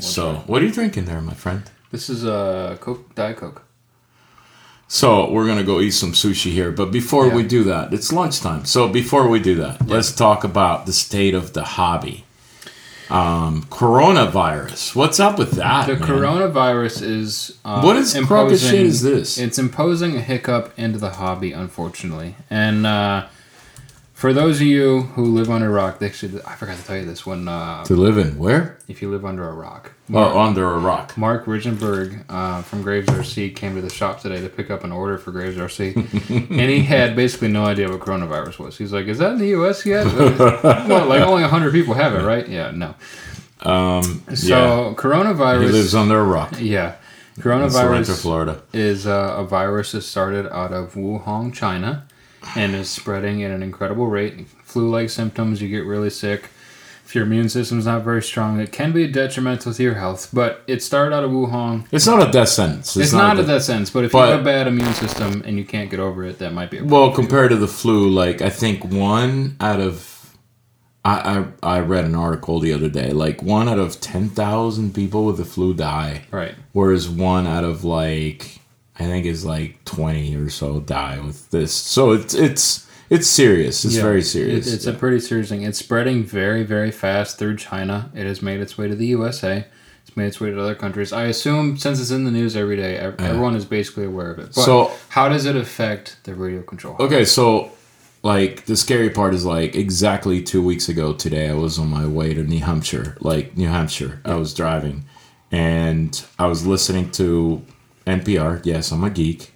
National Public Radio. I like to listen to news. I was listening to Trump's impeachment stuff and just entertain. Just listen to something. Because music gets old after 22 hours of driving, right? And so for the record, he was acquitted. Keep going. So there were 4,000 cases or 4,200, something like that. As of the World Health Organization, as of yesterday's report, there's 73,332 cases. That is incredible. So that's it's basically went 20 times or 19 times what it was, 18, 19 times. So let's hope that it slows down, because if it goes another 18, 19 times in 2 more weeks, we're looking at 1.3, 1.4 million people. Mm-hmm. So that's scary. Yeah. But okay, how is it affecting the hobby? So first of all, don't get panicked about it. Don't freak out. Kyle was very stressed. I was stressed because I was doing international travel to Brazil, and I hate airports to begin with, and then touching armrests and everything. Yeah. I went through 17 bottles of hand sanitizer, but yeah. The effect on the hobby. But the problem with the hobby is and a lot of people might not really understand or know this, almost everything that is produced in the hobby, whether it is airplanes, helicopters, again, we're going through the whole list, jets, everything, soaring, yada yada, almost everything is made in China. And some people would say, well, some stuff is not made in China. Okay, well, let's take the example of SAB. Mm-hmm. Some stuff, very, very little stuff is made in Italy. Most of the stuff is made in Vietnam. Mm-hmm. A lot of it, yeah. But some of those parts, some of the parts that complement some of the kits and some of the parts themselves come from China. Like bolts and stuff. Bolts, bearings, some plastics, things washers. Like that. So when you think about it, even if it's bearings and bolts, okay, well, you have a kit, okay, if you can get bolts and bearings because they're coming out of China and China is closed for business, you can get bolts and bearings. You can put a kit together. Right. So that's affecting like us. Like our servos come from Taiwan, BK Servo. But there's one little component coming out of China. And if that component is not available because the Chinese factory is closed, we can't make servos. We can make cases. Our pots come from Japan. We have a lot of like stuff that is not relying on China, but that one little part that comes from China can mess the whole thing up. Stops all of it. Yeah. And that's what we're experiencing. We're experiencing serious issues with the supply chain. We're hoping things will normalize in the next couple of weeks, because there is some hope that things with the virus in China are kind of stabilizing, so to speak. They're doing everything they can to contain it and kind of keep a close watch on it. But after talking with SAB, the silver lining is that 75%, according to Enrico at SAB, 75% of the vendors they use in China are opening again, but in a limited capacity. Well, the thing is, like, look, what people don't understand is the government has ordered these factories to remain closed. Correct. It's not like they're just choosing to be closed because they're scared of the virus. I mean, everybody needs to make a living. They're trying to open. Yeah. But when you are part of the doctrine of a authoritarian government, basically communism, to not put it in layman's terms, if they tell you how you have to close, you have to close. You have to close, period. Yeah. So now they're starting to open, but it's a slow process. Very slow. Yeah, and we're hoping that things will resume to normal. But for the time being, that is a huge factor that is affecting the hobby. Yeah. Huge. If you're looking for something SAB specific, please let us know if it's a part or a kit or whatever it is. But please also understand that it is entirely 200% outside of our control. As SAB USA, we can't control it. We can't contribute to it. It is what it is. But if you're looking for a specific part or a kit or whatever it is, let us know. Maybe we have an ETA. Maybe we have an idea or something. Yeah. So, but we're doing everything we can. And we've been, prioritizing our dealers as well. So our dealers are fully staffed. So. Or stocked. So if I'd love for you guys to support BK Hobbies, but on the other hand, you can support our dealers. So if you don't find it from us, you can find it from one of our dealers. Yeah. So it's all good. It's all good. As usual, we're talking to SAB every day to get updates, and things are just kind of slowly moving along. Yeah. Yeah. So what else is affecting the hobby? You want to get into something else? What do you have in mind? I don't know, man. A lot of stuff's affecting the hobby. So we have coronavirus. We have the FAA. We have the coronavirus is affecting the stock levels for everybody, and I don't think it's just affecting us. The difference, perhaps, is we're a small mom and pop operated business, so our stock levels as it is are not huge. Right. We try to recycle inventory very quickly. So I'm sure that other distributors, like the bigger ones or the ones that have more cash flow, they probably can survive longer with more reasonable amounts of stock because they probably stock more to begin with, right? Right. But I think inevitably at some point or another is affecting everybody. Yeah, it will. What else is affecting the hobby? The slow season? It's just cold up north? It sucks? Yeah, it's a naturally slow season. If you look at historically, January to about March/April is kind of slow to begin with because half the country right now is freezing cold. I was at Ron Coors' house. There was old, shitty 3-week-old snow in front of his freaking driveway. And does that make you motivated to go fly? No. It makes you motivated to He's sit the only inside weirdo that does. He's the only weirdo that does. So it's naturally slow. The coronavirus is changing things. People are getting worried about the FAA. If the FAA is worrying you, don't let it worry you. Don't let the FAA worry you. It's not going to change anything tomorrow or a year Go from now, on their website and make a comment. That's the best thing you can do, and just forget about it until it's a proposed rule. It'll be amended, modified, and tweaked. Right. Probably several times over before it becomes a reality. And even then, once and if it does become a reality, we'll have 3 years. So, Right. Nothing is changing tomorrow, a year from now, 2 years from now, maybe 3 years from now. We'll see something. One thing that's affecting the hobby, and I wouldn't say is the hobby in itself, but I think it could potentially be affecting smaller shops, is the constant, and you guys are going to hate me for what I'm about to say. Oh, boy. The constant discounts, dude. It's killing everybody. killing them. I have a lot of views on this. Okay. Explain. I want to hear it because I know that some companies can handle it better than others. You and I talk about this on a daily basis, but for those of you that don't know, there are a lot of normal, acceptable, traditional discount periods: Black Friday, Christmas, Halloween to an extent. And this is, sorry to interrupt you. Hold your thought, please. Keep going.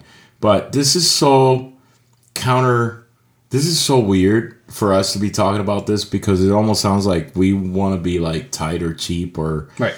But it's really a problem that I think sooner or later is going to cause a lot of shops to close their doors. Correct. We've already seen it. Correct. So keep going. So, like I said, there's a lot of holiday periods that are acceptable. Black Friday, Halloween, Christmas, 4th of July, where 10, 15% discount is normal. Everyone does 10, 20, 15, 20, whatever it is. Yeah. It happens outside of the radio control hobby. It's totally acceptable. Yeah. The thing that hell, there was like a President's Day sale. There was like a freaking Valentine's Day sale. That's...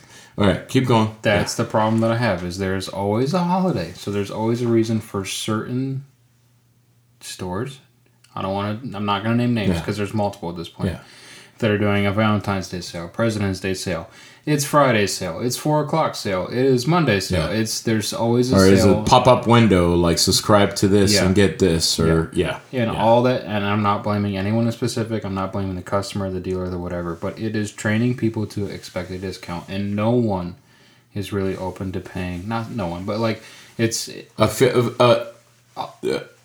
there's a chunk of people, like a large percentage of people that are not willing to pay full price because they know the next sale is going to come. If they wait a month, a week, 2 days, whatever it is, there's going to be another sale. And I understand people want to save money. That's all good. Like I'm up for that. I'm up for sales. 100%. It's not the consumer problem. It's not the pilot's problem or the customer's problem. Correct. It's the industry problem. The industry, the dealer problem, because... Is the fault of a handful of dealers that started the trend, not even a handful, but less, that started this trend that have created a train that has no way to stop. You can't change it now because the customers are...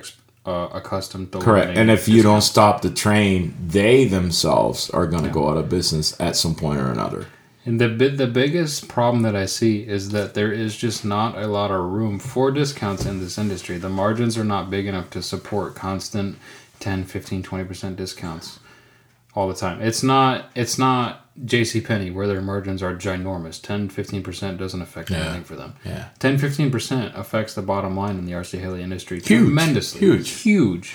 So let's talk about numbers. Like, this will be interesting, right? Like, I don't want to get too into detail or disclose too much of this information, but what the hell? Like, people, I mean, that information is like publicly available. If somebody gets a business license, they want to get a dealer account through us, they will find out anyway, right? Yeah.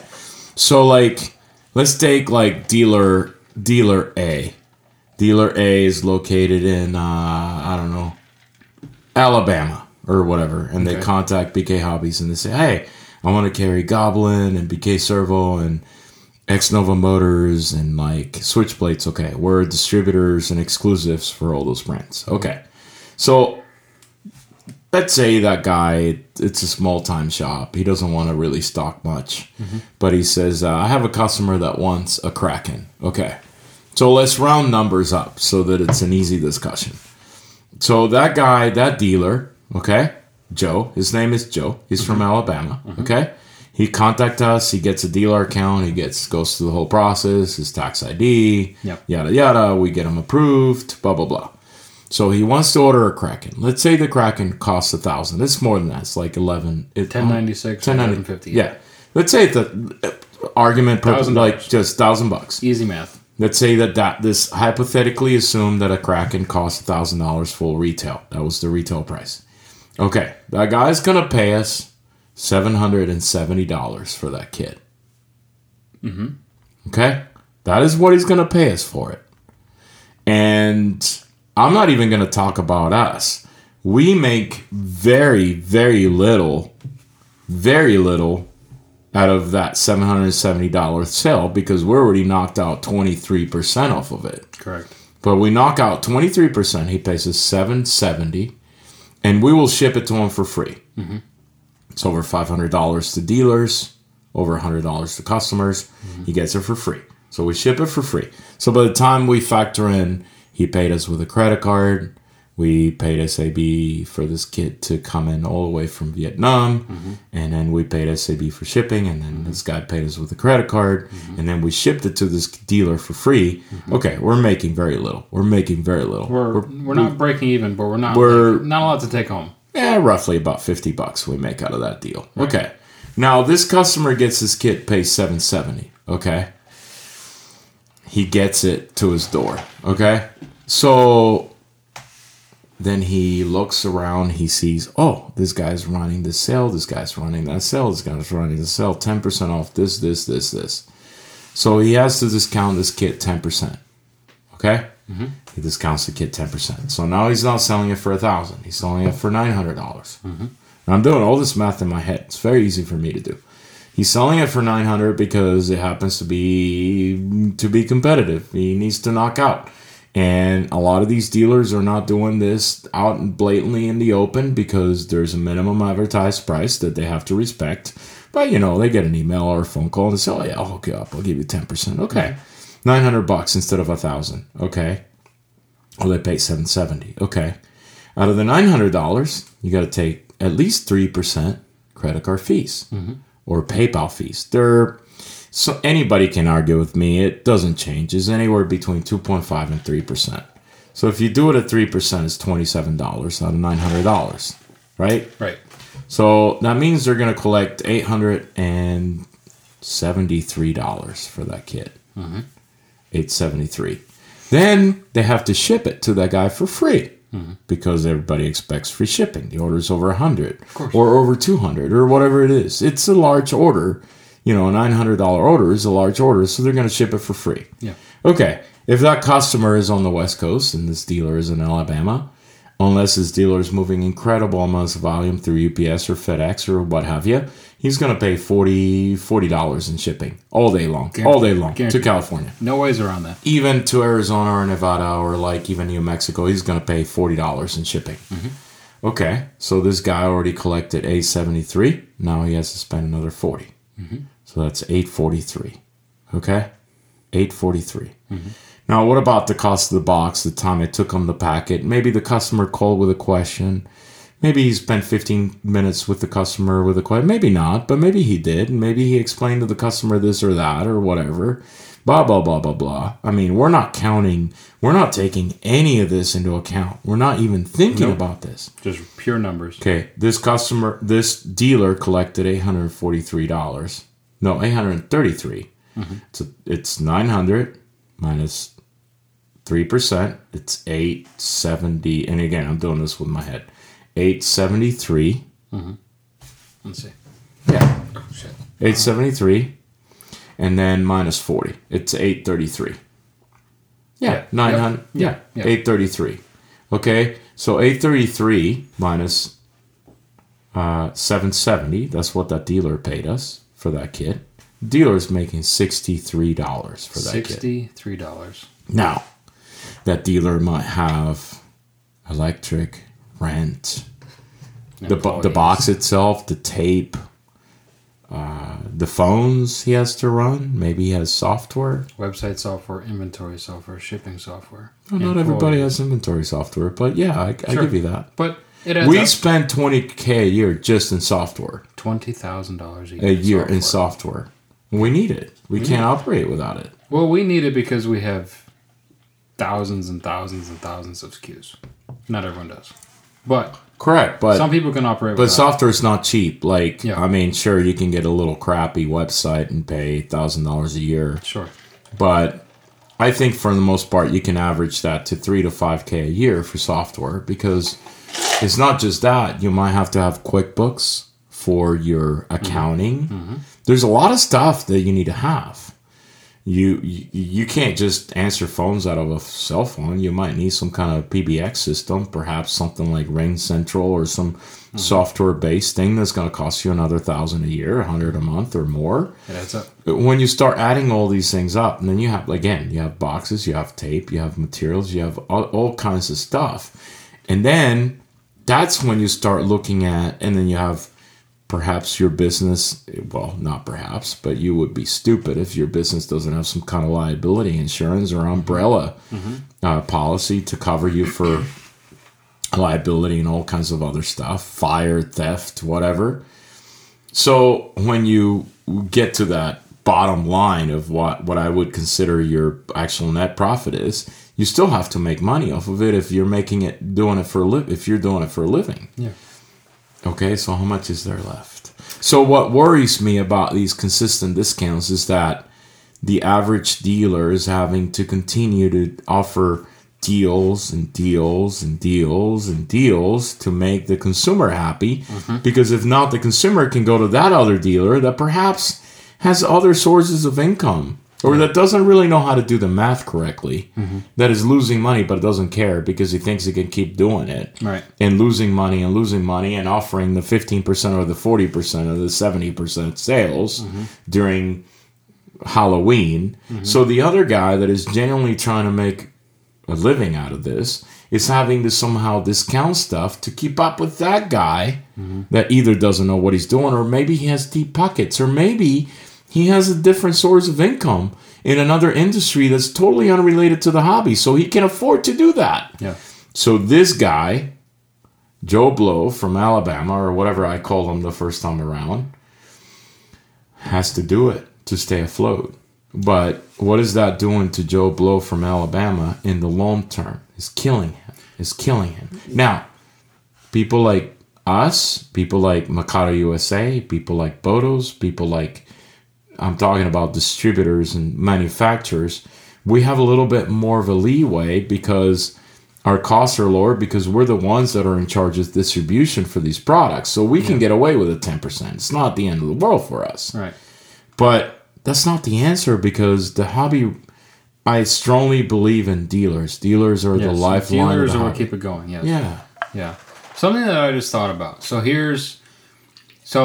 as my title of, quote unquote title of Director of Inventory and Technical Operations. Technical Operations. I don't know what the hell is technical, but yeah. Couldn't tell you.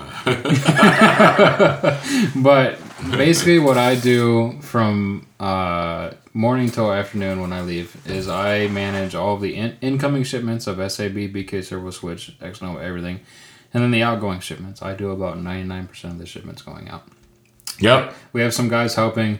Bert, of course, and Susie, of course, pitching not to hardly help. anymore, but yeah. So how it works is when I get an order, I print out the order, which costs money. The paper is not free. I print out the order. I walk around the shop and I pick the inventory. I scan the inventory using a software that we pay for, using a scanner that we paid for. Yeah, the software is like $5,000 a year. Yeah, I use But there's just no other way around it. We experimented with no software. Remember? And it's a pain. It's terrible. It doesn't work. No, it doesn't work. The shit missing. Sorry, this is not in stock. Yeah. No. So here's an entire process. So the customer goes on bkhobbies.com, places an order, checks out, boom, done. The order prints out on the paper that we paid for. I walk around the shop and I pick the inventory.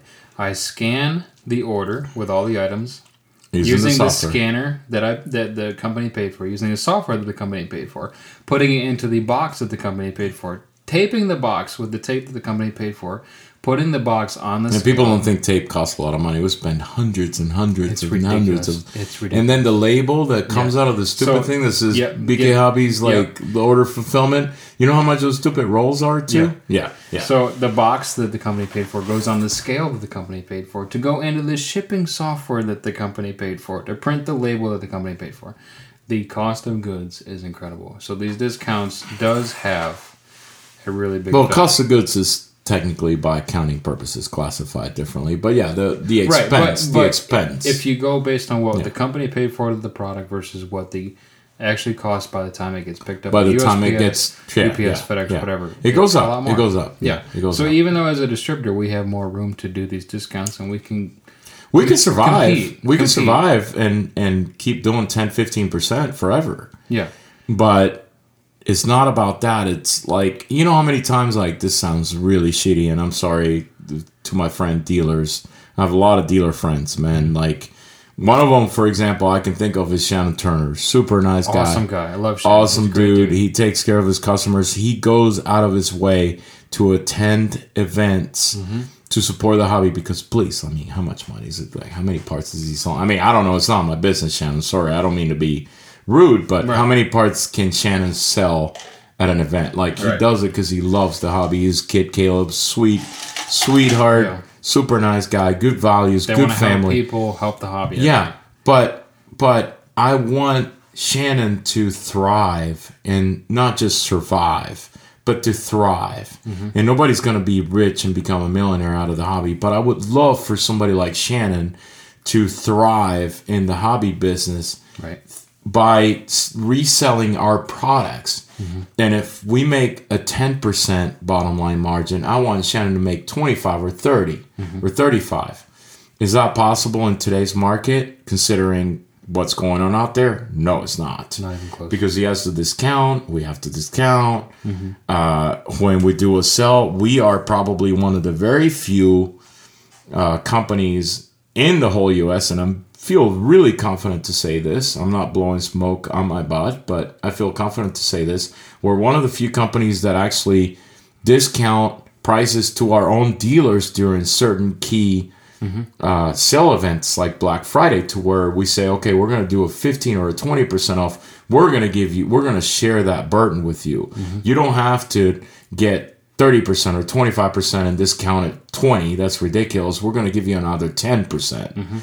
We're one of the few that do that, but but how often can you do that throughout the year before some of these companies start to hurt or even close their doors? Because the constant discount destroys the bottom line and the amount of money that you can take home to pay for the food that goes on your table. And the thing that the modeler does not understand, Joe Blow, I already used that name. John Wayne from Wisconsin likes to fly XL Power. Well, John Wayne... Good. Great for him. No great. problem. John Wayne, let me tell you something. If you don't pay full price for your Spectre 700, you are killing the industry slowly. And we can't blame him because he's looking for a deal. That's perfectly fine. I get it, no but problem. John Wayne, if you don't pay the full $700 for your Spectre 700, if you wait for that 10%, 15% deal, so you can save $80 or $100 or $60, those $60 are going to cost you the hobby in the long term. Yeah. Those $60 are a contribution, are a donation, if you want to look at it that way. Let's just be assholes here and think of it as a donation. Give the extra money to the retailer as a freaking gift. Yeah. Think of it as a gift for that retailer to stay in business, support their families, and support you and your hobby for years to come. Because if you look at companies, just the two examples we talked about is BK Hobbies and Only Fine Henley Shannon Turner. That donation / contribution is going to allow Bert and I to go to events and help you guys on hand and one-on-one and talk to you guys and do demos. And it's going to help Shannon go to events and provide parts on the event if you crash and need parts. Yeah, and that's the other part. That's a good point, because some people might say, well, Bert, you got the dough, like you make more margins. Yeah, but we're a distributor, but we also spend more money. We spend a lot of money. We spend more money. And no offense to Shannon. But Shannon does not need to promote Goblin. Right. He does not need to promote BK Servo or Xnova or Switchblades or whatever, or Spark. Shannon promotes Only Fine Hellies. We have to promote, in addition to BK Hobbies, as retailers, as competitors to Shannon, we have to promote SAB. We have to promote BK Servo. We have to promote Xnova. So we have to, when we go to IRCHA, we have to donate a Kraken kit, a this, or that. We did that stupid bingo game to promote a Kraken. we do all these things where we're dumping $1,000 kit, a $500 this, a this, that.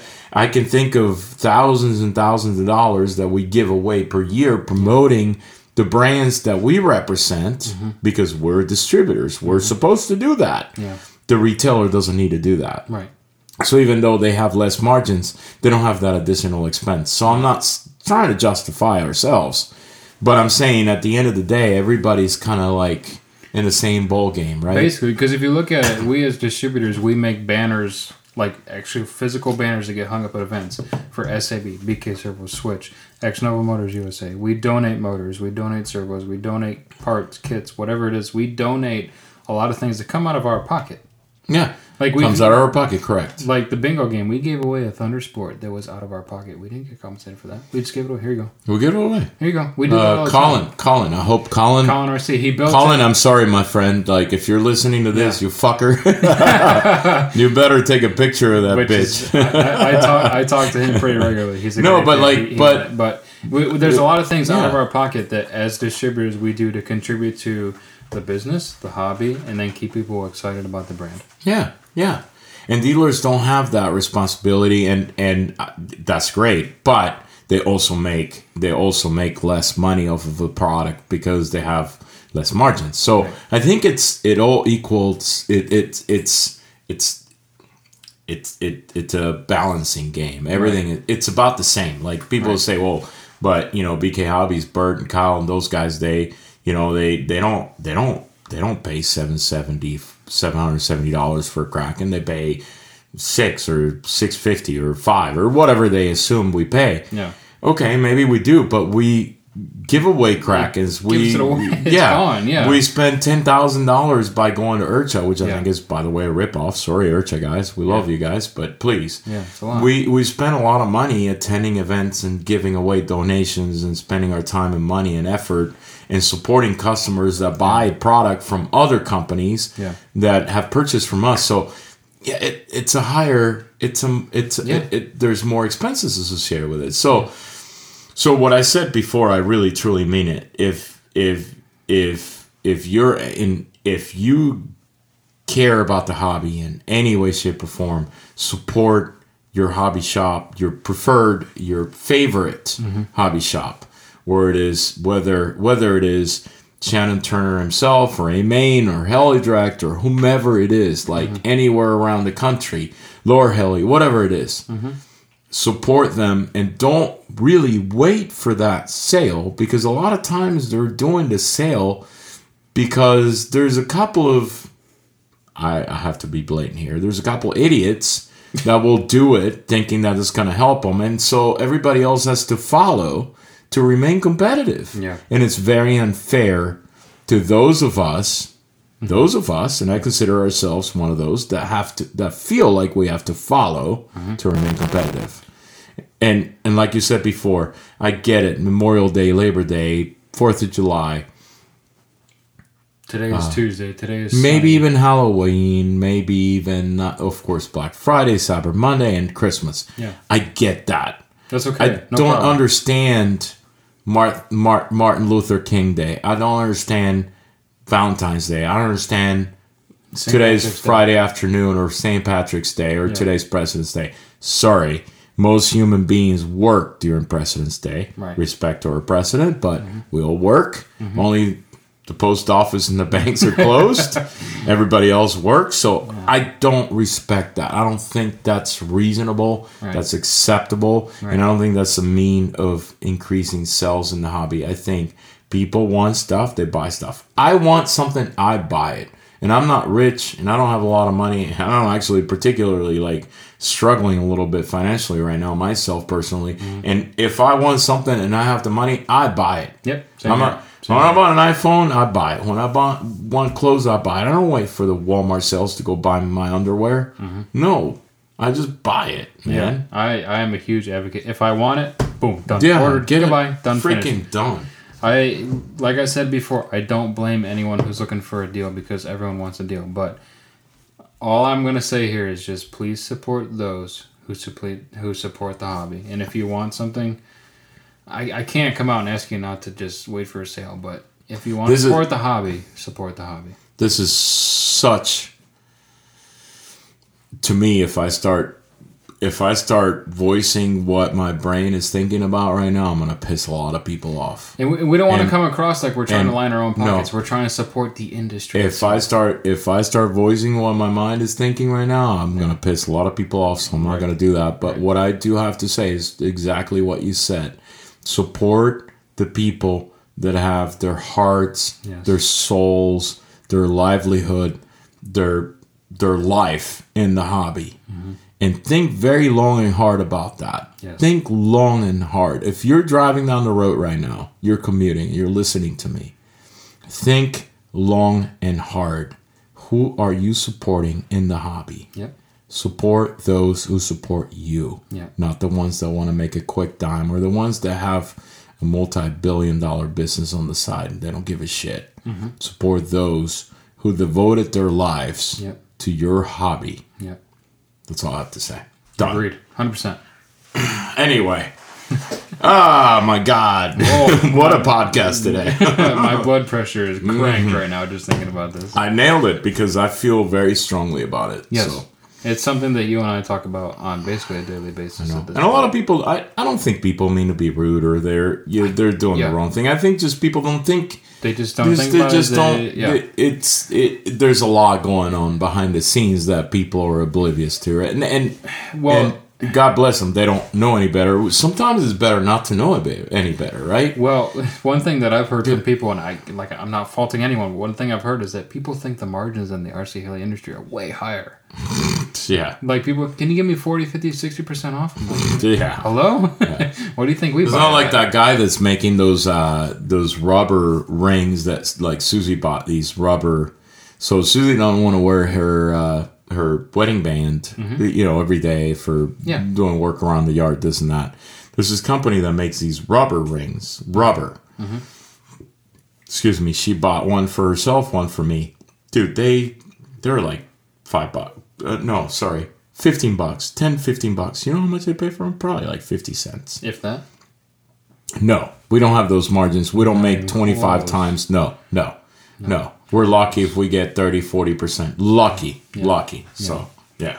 But just to confirm and say it again, we're not blaming anyone for looking for a deal, but just No. at the end of the day, support. We're reflecting. Yeah. That's what it's called. We're reflecting.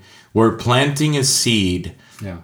that just for the overall hobbyist to understand what the hobby is all about, what the business side, because the business side of the hobby affects everybody. Correct. Because if there's no businesses, there's no hobby. Right. And we want as many businesses in the hobby as possible. I mean, hell, I remember, dude, like, not even that long ago, like 8-10 years ago, we had dozens upon dozens and dozens of dealers buying product constantly. Now that's dwindled down to under a dozen, even half of that, that are significant enough in the players in the industry. We don't want that to go down to 2. We don't want more businesses to go out of business. We want the hobby to thrive. And I think the only way to make that happen is to just kind of have a little bit of a change in mentality. And I think it starts from the consumer up. Yes. You see a 10% off from dealer X, and Shannon Turner has no percentage off, and he has the same product. Get it from Shannon. Yeah. Pay like $30 more, man. Really, get paid the freaking $30. Yeah.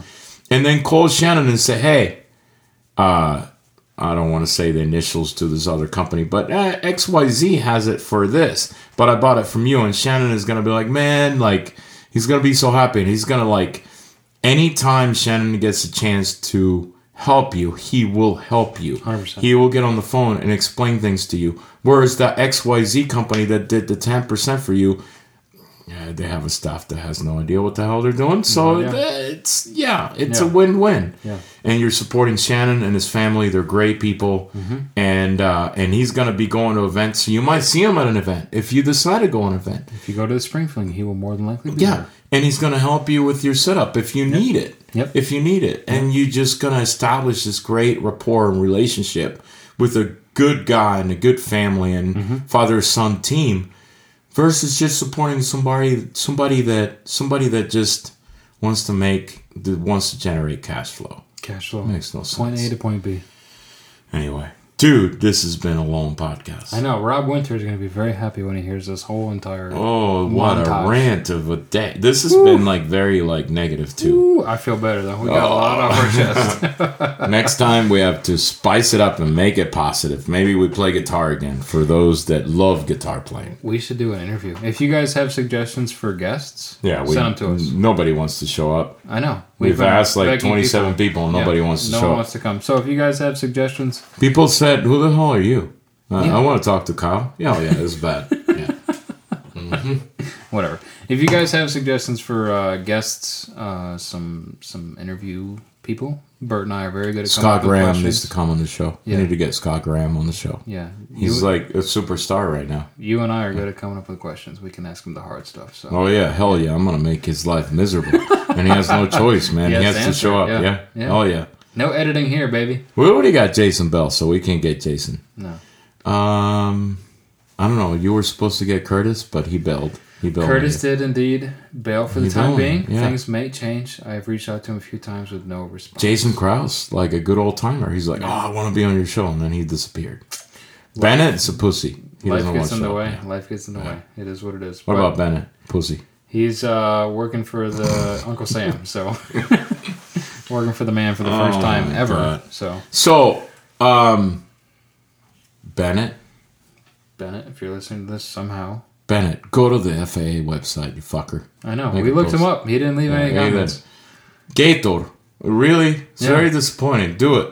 If you can find time to listen to this, you can find time to leave a comment. Ron did it. Ron did Chorus, it. yeah. I'm proud of my future father-in-law for leaving a comment. Yeah, Very cool. yeah. Awesome. We love you, Ron. All right. So, are we done? Man, done. we're I'm 5 minutes hungry. shy of like 2 hours. Can we go eat? I'm hungry. All right, let's go eat. Okay, Kyle. So, are they going to hear from us in the next month and a half? They will hear from us hopefully within the next 2 weeks. 2 weeks, I 2 want to weeks. have some more information on the event, some more positivity, some more. Next podcast will be very positive. It has Yeah. to be about Yeah, we're gonna bring it back. like happiness and Yeah. cheerfulness and yeah. I want to report that the coronavirus has slowed down, that stock is getting better, that all this stuff. Is getting Nobody has died. Freaking yeah. Anyway, so if you want to reach out to us, we haven't had any communication from any of you, so we're looking forward to getting something. We're available at facebook.com/the BK Official. Yep. Or Instagram at the BK Official. Yep. I can be reached at Bert, BERT, at Kammerer, KAMMERER.name via email. Yep. Or Instagram at Bert_Kammerer or Facebook at Facebook.com/Bert, BERTRC, BertRC. If you want to follow along with my personal Facebook RC endeavors, it's facebook.com/Kyle Stacy RC. Messaging is not turned on there. If you have a question. And Instagram? Instagram? I don't know what it is. I don't really post anything there. If you just want to follow along, it's facebook.com/Kyle Stacy RC. Messaging is not turned on, but if you have a question for me about anything outside of BK Hobbies, please email me at kylestacyRC@gmail.com. Nice. Nice. Cool. Well, go use the code race. Check it out. See if you need a new heli. Everyone needs a new heli. You can figure out the. You know, if you excuse don't, to you the can wife. just buy it and resell it later and make money out of it. Or if At you- 15% off, please. You got nothing to lose. You so. can just go buy it and figure out an excuse to the wife later. It's all Yeah. good. No problem. All right, thank you, everybody. We're about 2 minutes and 20 seconds shy of 2 hours. That's awesome. So, Incredible. Longest one yet, I think. longest one ever. So, we'll talk to you in about 2 weeks. Give or take. God bless. See you later. Have fun, everyone. Bye. See ya.